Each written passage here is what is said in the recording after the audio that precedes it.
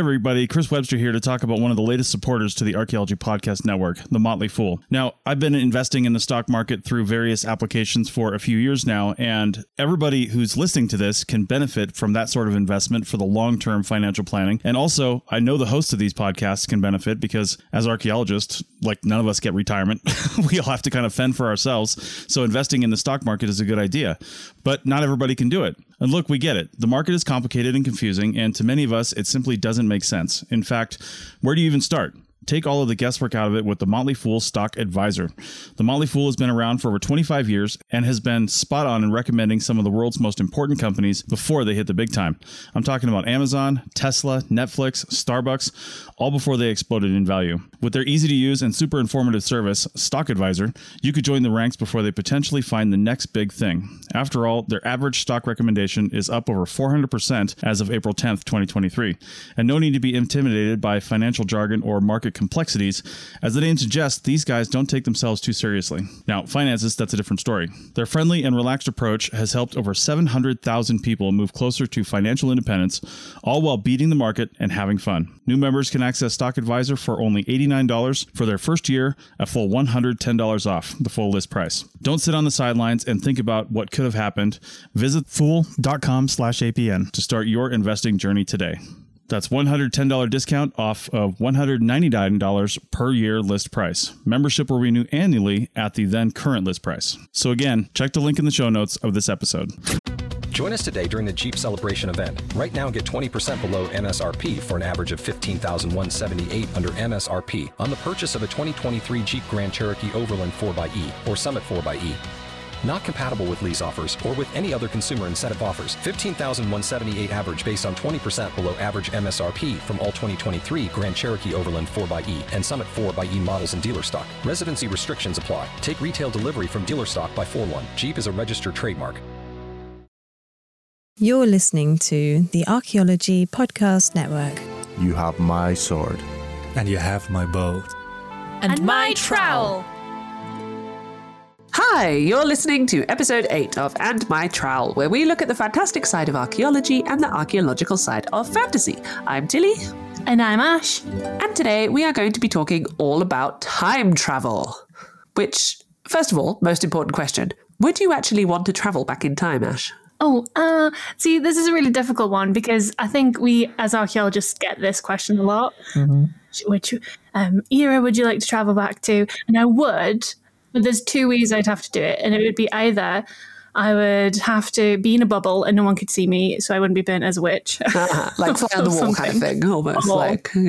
Yeah, like I'm just sort of there, you know, I can see everything. And people can't interact with me, but I can interact with everything. Or I'd have to go to a time and place that would be like quite, you know, safe for women to travel back to. That being said, though, I would always like to go back to Mesolithic Scotland. And I know that sounds strange because I don't know what it would be like, but I would just like to see what their hair was like. And like their culture and their customs and the clothing and stuff. So if I could be in the bubble, I would go back there. Yeah, fair enough. So pure practically minded in that respect. Practically minded, yes. Well, and the nice thing is, so, I mean, you have been a guest on my other podcast, Tea Break Time Travel, where I always ask the guests this very question, where do you want to travel back in time to? And what I really find interesting is that all of the archaeologists that I've had on have always said pretty similar stuff in terms of, like, I don't know what I was necessarily expecting when I set up that question, but I was always imagining people would be like, I want to go back and see the building of the Colosseum, or I want to see the crowning of King George, or, you know, something like that. But it's always something like you said, like, no, I just want to go back and like see how people lived and like see their everyday life, which I find quite interesting. Yeah, definitely. I think I'd like to know what people's names were and what type of names they had as well. Because, like, that's one thing that we can never find out in archaeology, usually in prehistory anyway. Like, I remember I was on a kist burial and I was like, I wonder what this person's name was. Like, what was their name? What did they do? What was the last thing that they saw? Like, stuff like that, rather than, oh, I'll go and see, you know, the burning of Alexandria and, you know, all that kind of stuff, or like the seven wonders of the world. I think Yeah, archaeologists, but that's what we're interested in, aren't we? We're interested in everyday activity. Well, not the big stories. Yeah, exactly. Yeah. No, I think... And maybe go see, like... Maybe if I was thinking about it, I might go in like to Brodgar in Orkney, and I might see like, you know, the stones of Stenness or the ring of Brodgar being like erected, and seeing how they did that and kind of debunk some stuff. I think that would be fun. That would be a fun thing. I actually just recorded my December episode for Tea Break Time Travel. I'm going to do a mini plug here because I asked my guest, and she was talking about someone who is basically going to be the potential first empress of Japan, and she would want to go back and see her because apparently there's like a lot of debate about whether she actually exists or anything. And we were saying it would be really great to go back and then like have her write on a piece of stone, you know, yes, I was here, you know, or like make a little time capsule like for future archaeologists with a little like selfie and stuff. Yeah. So indeed, that could be a really nice way of debunking myths. Although I guess people would then be like, but you have affected the time. Well, if I was in a bubble and nobody could interact with me and I was just watching, then right, fine, right? Yeah, just take photos. Yeah. I think that's a good idea. Yeah, there was actually a very interesting... We're plugging all the shows on the APN today because the recent episode of the Archaeology Show, some point last month, also talked all about time travel. So, and they went into full on discussion about like what the rules of time travel are and everything, which I'm just saying we're probably not going to go back into it today because that would take a whole episode, I think. But so let's assume that we're doing something similar-ish to what Ash is mentioning. But yeah, so I want you to imagine, therefore, that you haven't traveled back in time yourself. Unfortunately, funding didn't allow you to also be on the team, but some of your colleagues have, and they've brought back with them a bunch of different objects, which, first of all, I know what you're thinking. What? Like, why would they do that? Because, you know, you're affecting time scales and all of this kind of stuff.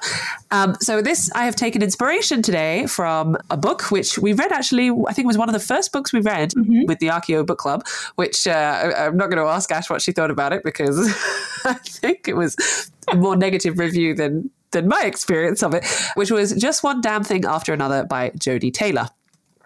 Which is the first of the Chronicles of St. Mary's books. And spoiler alert, therefore, for everyone who hasn't read it, it's about time travel. It's basically practical time travel. So it's sort of a department of a university that actually has little time travel pods and capsules and everything. And all sorts of shenanigans and adventures ensue.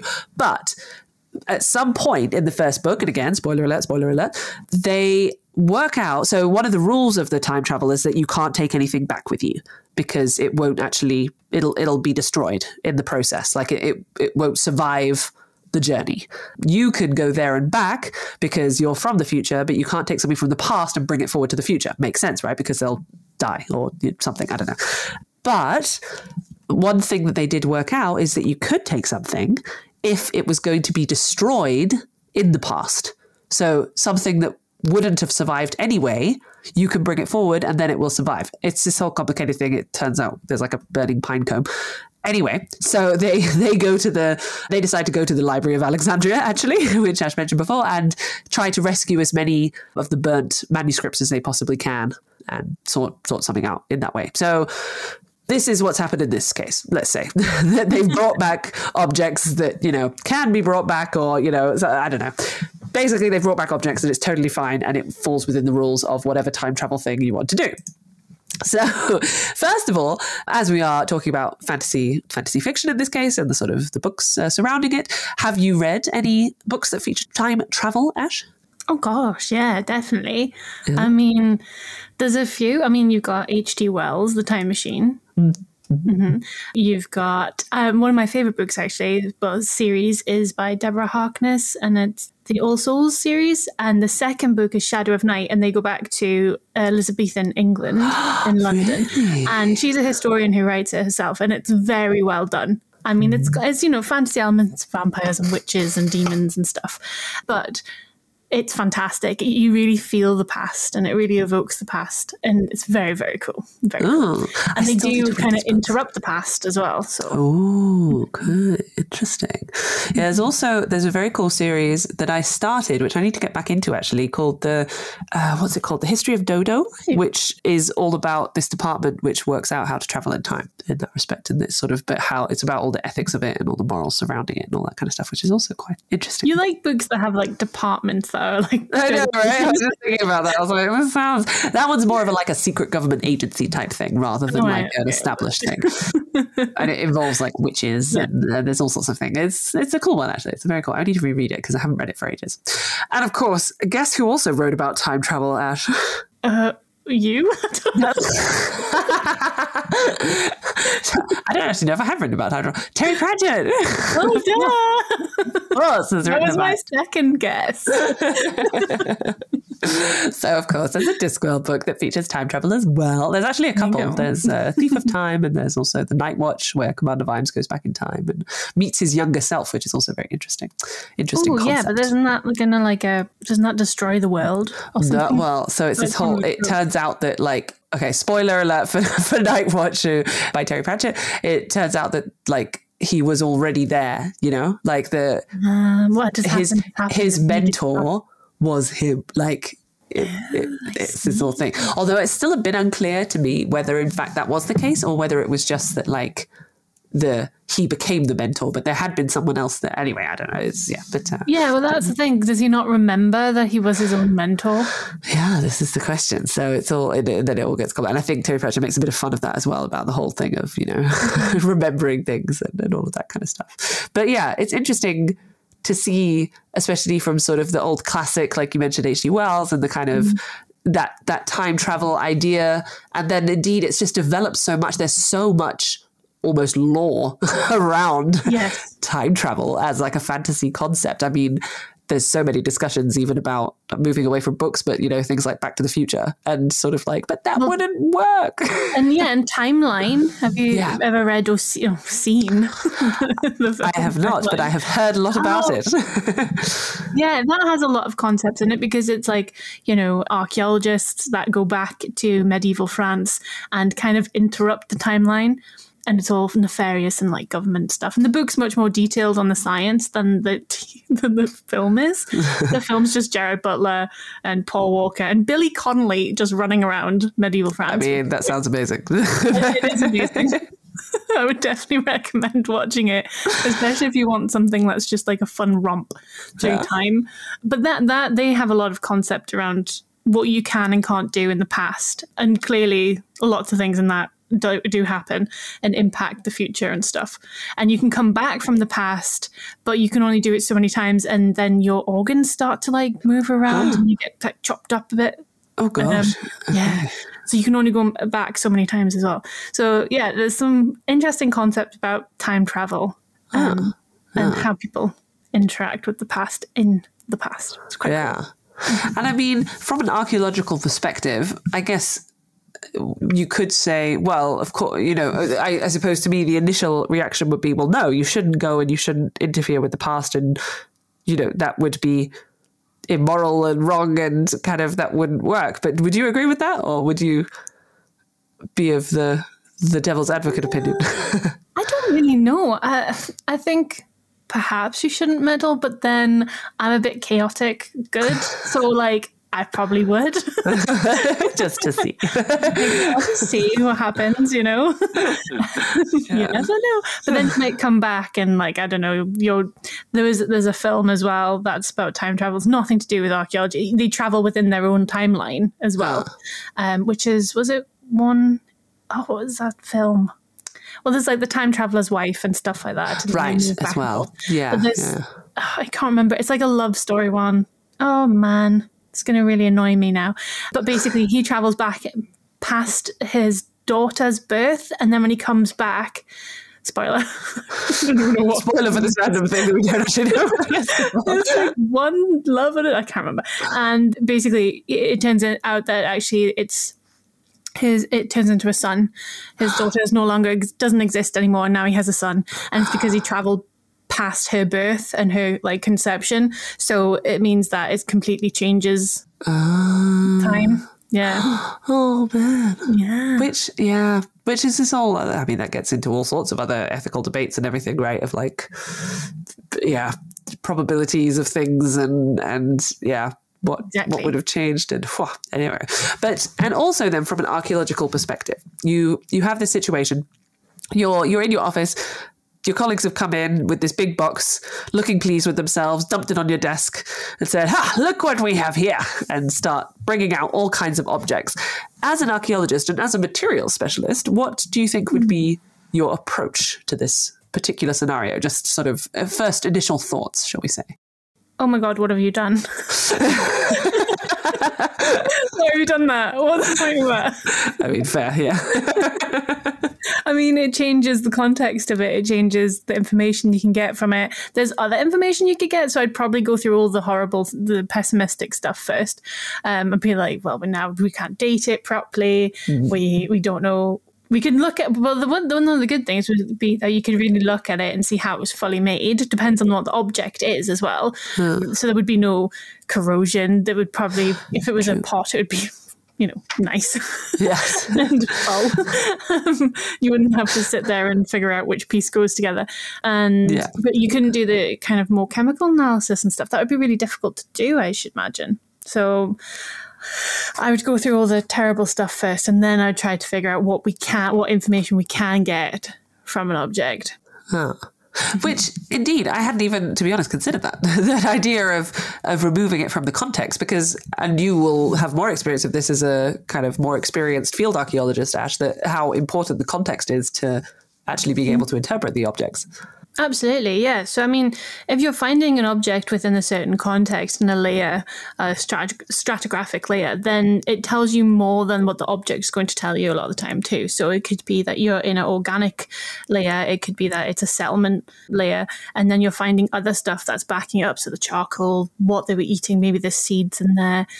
I'm just thinking prehistoric stuff because that's my go-to. I mean, yeah, fair. Yeah. Or you find like a big hoard of something as well. And you're seeing the different cuts throughout that feature too. So there could be like drift. There could be they've cut a secondary pit into this pit for some reason and deposited something there. And so you're seeing layers of time over and over and over again. So if you've removed the object from even creating that context in the first place, say you go back to Naples just before the first eruption of Vesuvius, and you move a pot that was there at one point, and you take it back to the future, then that pot's not going to be there when you excavate it. So we're going to lose that context. But then we've got other contexts in the fact that you've brought it back to the future. So now you can look at it as an object, just an object, rather than a larger complex of a settlement. So it's... So you'd have to make really detailed notes, like when you were there. So you almost... You have the context before it becomes a context. You would have to like basically do your archaeological recording instead of it on a site where you've taken away some layers. You would have to do it on the site while someone's presumably in the kitchen cooking. I don't know, like in one of those street vendors. Like the floor is made of this, and this is the thing, and there's someone eating a falafel next to me, and there's graffiti that says such and such was here. Exactly. So that would be really difficult to try and tell someone who is from Naples or Pompeii, why have I got this big camera? Which again, so that's why you would need the bubble rather than you need the bubble, so nobody could see you or bump into you or be like, whoa, what the hell's that? That's fair. Well, I think that's fair. Well, so hopefully your colleagues have indeed taken a lot of notes, and that's actually at the bottom of the thing. They're just so excited to show you these objects that they forgot to show you the thick wads of paper and photographs and everything that they did as well. But of course, one issue... samples? But of course, one issue is, how much do you trust your colleagues? How do you know that these objects are indeed from the past? Which... we'll get into more detail on that in a second. Let me just consult my scrolls here, and we'll be back with you soon. Everybody in your crew identifies as either Big Mac Burger, McNuggets, or McCrispy Sandwich. But you're the Filet-O-Fish Sandwich all day. That crispy fish, that savory tartar sauce, that melty cheese, that pillowy bun. Yeah, you get it. Every time. And if you love the Filet-O-Fish, right now you can catch 2 of the classics you love for just $6. Limited time only. Price and participation may vary. Cannot be combined with any other offer. Single item at regular price. Ba-da-ba-ba-ba. Pulling up to Mickey D's just for drinks? Oh yeah, that's me. Nothing extra, just perfection and a straw. Coming in hot for the coldest cups on the block. Because there are drinks.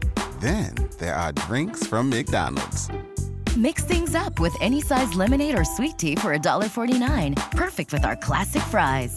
Price and participation may vary. Cannot be combined with any other offer. Ba-da-ba-ba-ba.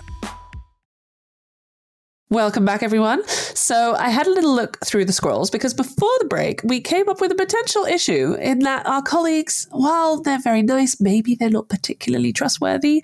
And how can we tell for sure whether this stuff that they claim to have brought back from the past is indeed from the past and not just something that they've knocked up at a shop along the corner? So after having looked through the scrolls, I have come up with a couple of different ideas, but I was wondering, Ash, if you had any ideas, first off the top of your head, that you might be able to apply to this material to have a look. Well, what kind of stuff have they brought back? What objects, what artifacts have they brought back? So they have, for example, a lovely wooden statue, which would never have survived in the archaeological record because wood very rarely preserves from this particular time period. It's from allegedly a Neolithic settlement. North of Scotland. So, maybe it could have survived, I guess, in certain conditions, but probably not. So that's why they decided to bring it back with them. It's a little carving of a figure of some sort made from wood. They also have, I'm just checking what my other things are. They also have another statue. They were on a sort of statue mission, it seems, because they have another statue. But this one comes from the Mediterranean, allegedly from ancient Greece, which is a lovely little marble statue of some kind of goddess or god, when unsure exactly which one it is at this particular moment in time.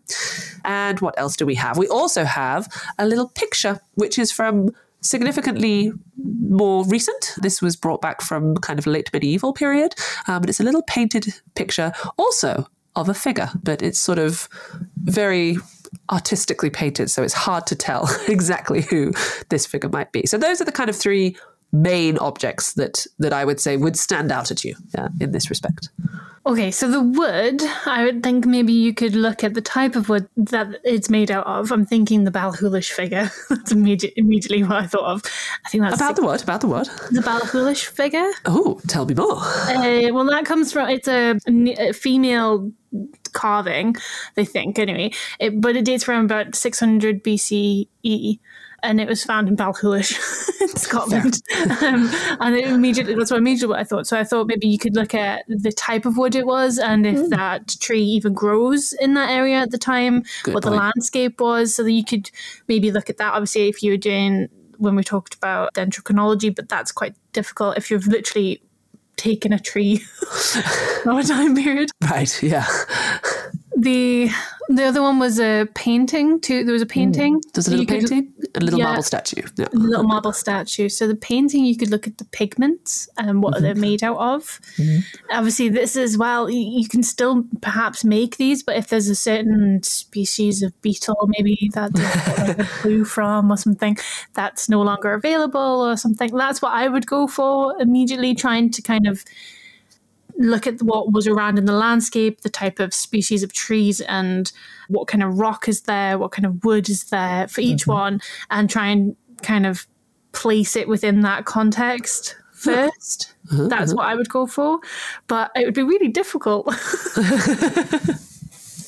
It would, and I guess that it would. Sorry, that was a really bad pun. You're so funny. So funny. Sorry, everyone.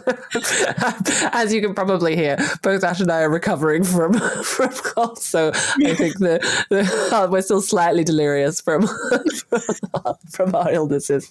But so I indeed, according to the scrolls, quite a lot of those ideas would indeed be very useful to have a look. So, for example, looking at the the material or the content. So obviously, indeed, if a wooden artifact was made from a tree and that particular tree did not grow in Scotland at that time, then you could pretty much say, nah.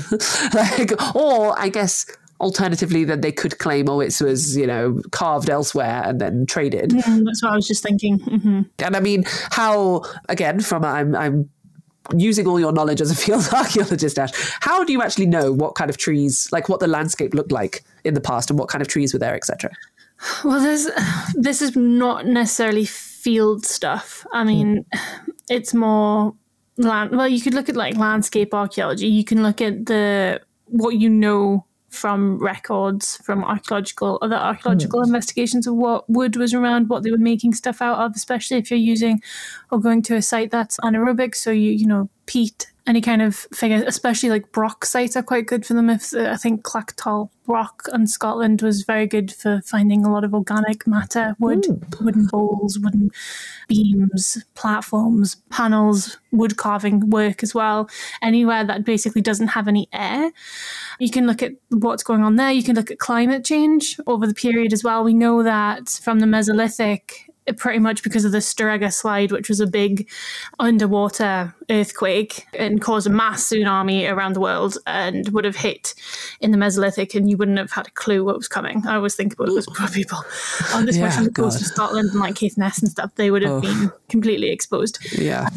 And so you can look at that and we know that from that point the sea levels sort of rise. So you can look at where the site is. Would it be underwater? Where it wouldn't? Is it moved? Has it shifted? Erosion? So it's a lot of stuff about that and looking at the landscape. But that's mostly to do, if you're on the field, for a field archaeologist, mostly if it's already sort of done for you in some ways, because you turn up and you're like, especially if you're working commercial archaeology, then it's already kind of, you've got this field and you need to figure it out. So you look at the soil that you have. If you have sand, it's usually because it was a beach site of some time and it's just moved inland. Look at the grave, especially if there's graves, the context of what's in them, shells and stuff like that as well. So there's lots of different stuff.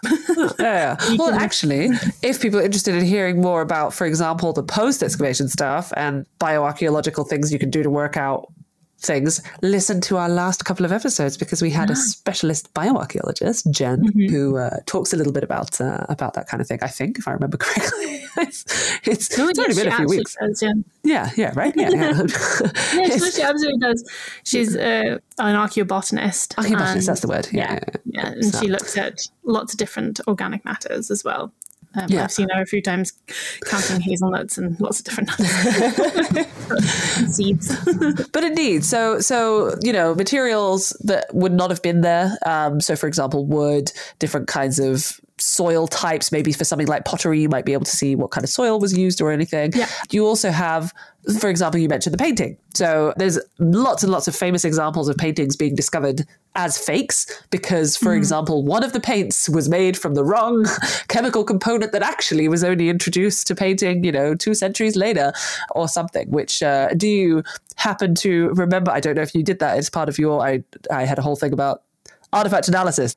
Do you know of any techniques or methods or analysis things that can be used to look at chemical components? What, you mean like the chemical component of like carbon? Or you mean in painting? That too? Especially, yeah. You can look at lots of different chemical components. I mean, I'm more the artsy side. True, you do a different kind of chemical. Well, so you have a couple of different methods you can use to look at various kinds of kind of chemical components indeed and to see what the material is actually made of. So you have invasive methods, aka things that will destroy part of the artifact, and you have non-invasive methods. So the most common ones that I sort of found and read up about was, for example, X-ray fluorescence, where you have an object is bombarded with X-rays. That then makes the material react and emit a secondary X-ray, like a bounce back thing, which is known as fluorescence. And then by measuring those secondary X-rays, you can work out the radiation of the atoms and therefore work backwards a little bit using your lovely periodic table to work out what elements they are. And therefore you can see the chemical composition of the material. So it's almost a bit like, I don't know if you've seen those videos or if you've experienced yourself, bioluminescence. So when you splash water and then it lights up and everything. It's sort of ish similar. So you kind of are creating a reaction that then gives something back, which means that basically you just have to point something at the painting and it measures it, and that's quite nice. You can also destroy part of the painting, and by destroy I mean like minimal, like millimeter wide, things. For example, there's mass spectrometry, which again, there seems to be a lot of bombarding going on in these methods, because again, you bombard the sample. You ionize it by bombarding it with electrons. So therefore the ion, which is an electrified atom, bounces around all over the place. You can measure them through that and work out from the mass to charge ratio. You can then see how much they weighed before the ionization, and then again work backwards with your periodic table to see what element they represent, and so the chemical composition. So it's basically a lot of, you have to know all of the little equations and all of the measurements beforehand, so you can sort of work backwards. But there's quite a lot of different ways of doing that and of working out these things, which are quite useful. Another point I wanted to point out about the materials and content is that sometimes written content as well. I found some cool examples about fakes which had been written, and then they found out they were fakes because the author knew something that they couldn't have known at that point in time, which, yeah, maybe they were time travelers and they came forward into the future. That's very cool. So that was quite cool. So indeed, materials and content. I have 2 other potential points to look at. I don't know if you can guess either of them. Well, I think you would probably look at the style, especially if it's like the marble carving, because that's quite hard to date. So stylistically, you'd look at it. But also I would look at, again, if there's any, well, especially if it's a Greek statue or sculpture, because usually they're painted, but we just don't see that. True. So you would look at the pigmentation, I think. You could do some pigment samples and some chemical analysis on that. Again, similar to the painting. You would look at the style of it. So what kind of style is it? There's lots of different Greek styles that we often think of it just as like the one. Looking nice. But there's lots of different ones that come from different areas.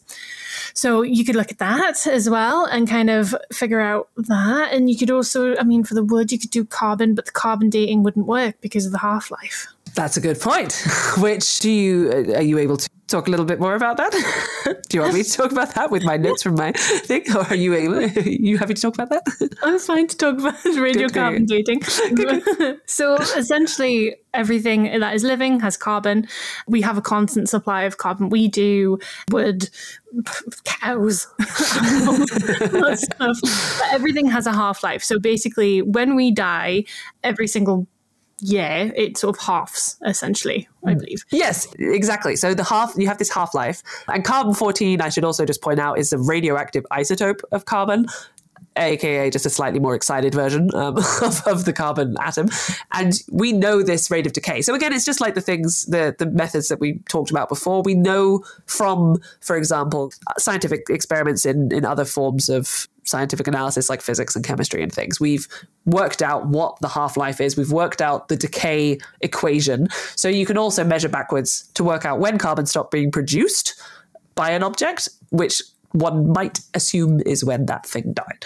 Like that's the kind of general idea. But like you say, Ash, that is something difficult actually to do with the wood object, because it's been brought forward in time. So dating is actually something really difficult to do. Yeah, it wouldn't have decayed over that amount of time. Yeah. So we don't know its half-life. We can't date it. We would actually just date it to our time. Yeah. So yeah, that'd be really difficult to do. Yeah, no, that's a very good point. So indeed, so you can't look at age. You can look at materials and content. And I like that you mentioned style. And I have a fun fact to share, because there was a fragment of an ancient Greek statue of Aphrodite, which was discovered to be a fake because it did not conform to certain stylistic elements. And those elements are the breasts were too saggy, which was very realistic for like the person who was being depicted. But in ancient Greece, they always depicted the idealized form.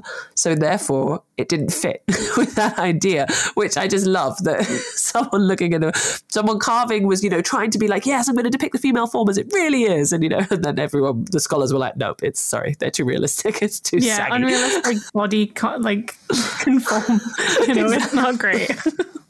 And another fun fact is there's some forgeries that were already forged in antiquity. So it might be indeed that your colleagues have brought something forward, but that is genuinely from that time period, but it's also a forgery. So there's a statue that's currently on display in the Louvre. It's called the Richelieu Venus. I apologize for my butchering of the French language, which has an engraving on the pedestal saying 4th century BCE Greek master Praxiteles.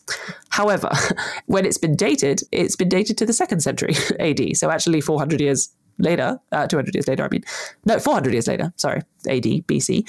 So one suggestion that's been made is that there was an ancient sculptor from the 2nd century AD that decided to add this little engraving to the bottom, either to sort of associate himself, with this Greek master Praxiteles carver, or to try and pass it off as a forgery. Another suggestion is that it was actually added much later in like the 15th century to try and pass it off as something that was older than it was. But anyway, I quite like that idea of an ancient Greek carver being like, oh, let's just make this even older.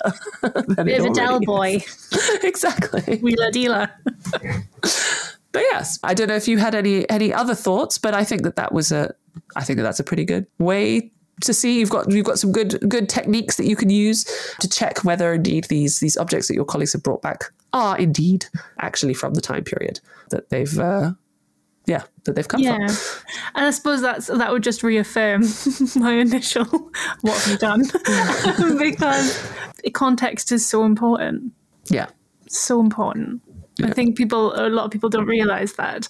So yeah, I'd still be fairly annoyed. It'd be very cool, but it'd be very annoying at the same time. They would definitely have to have made detailed notes. So anyone who wants to travel back in time and bring forward objects, make sure to take your camera with you and make notes if you're going to do it, but don't do it. Yeah, I'd look at that big wad of a folder that they had and I'd be, right, let's have a look at this before we go any further. Yes, true. Yeah, there you go. Well, I think that was then slightly frustrating interaction with colleagues, but I would say a fairly successful one. And I think that's also about it for time for this episode of And My Trowel. We hope that you enjoyed this little mini quest into the past, quite literally. If there's any suggestions that people have for episodes, maybe you've read a fantasy book and been inspired, maybe there's an archaeological concept or analytical method that you don't quite understand, and maybe we could explain it through fantasy, or something in a book that you want to find out from an archaeological viewpoint, get in contact via email or social media. All of our contact info, as well as references and further reading, can be found in the show notes. Also, don't forget, we are part of a broader network, the Archaeology Podcast Network, where other hosts such as ourselves try to share our passion and our love for archaeology with the world. If you want to help support us as a network, you can become a member. Check out the Archaeology Podcast Network homepage for more information on that. Tilly, do you smell burning? Oh, wait, is that smoke on the horizon?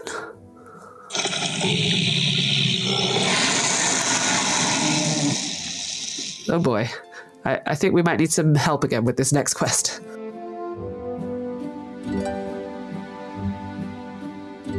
This episode was produced by Chris Webster from his RV traveling the United States, Tristan Boyle in Scotland, DigTech LLC, Culturo Media, and the Archaeology Podcast Network, and was edited by Rachel Roden. This has been a presentation of the Archaeology Podcast Network. Visit us on the web for show notes and other podcasts at www.archpodnet.com. Contact us at chris@archaeologypodcastnetwork.com.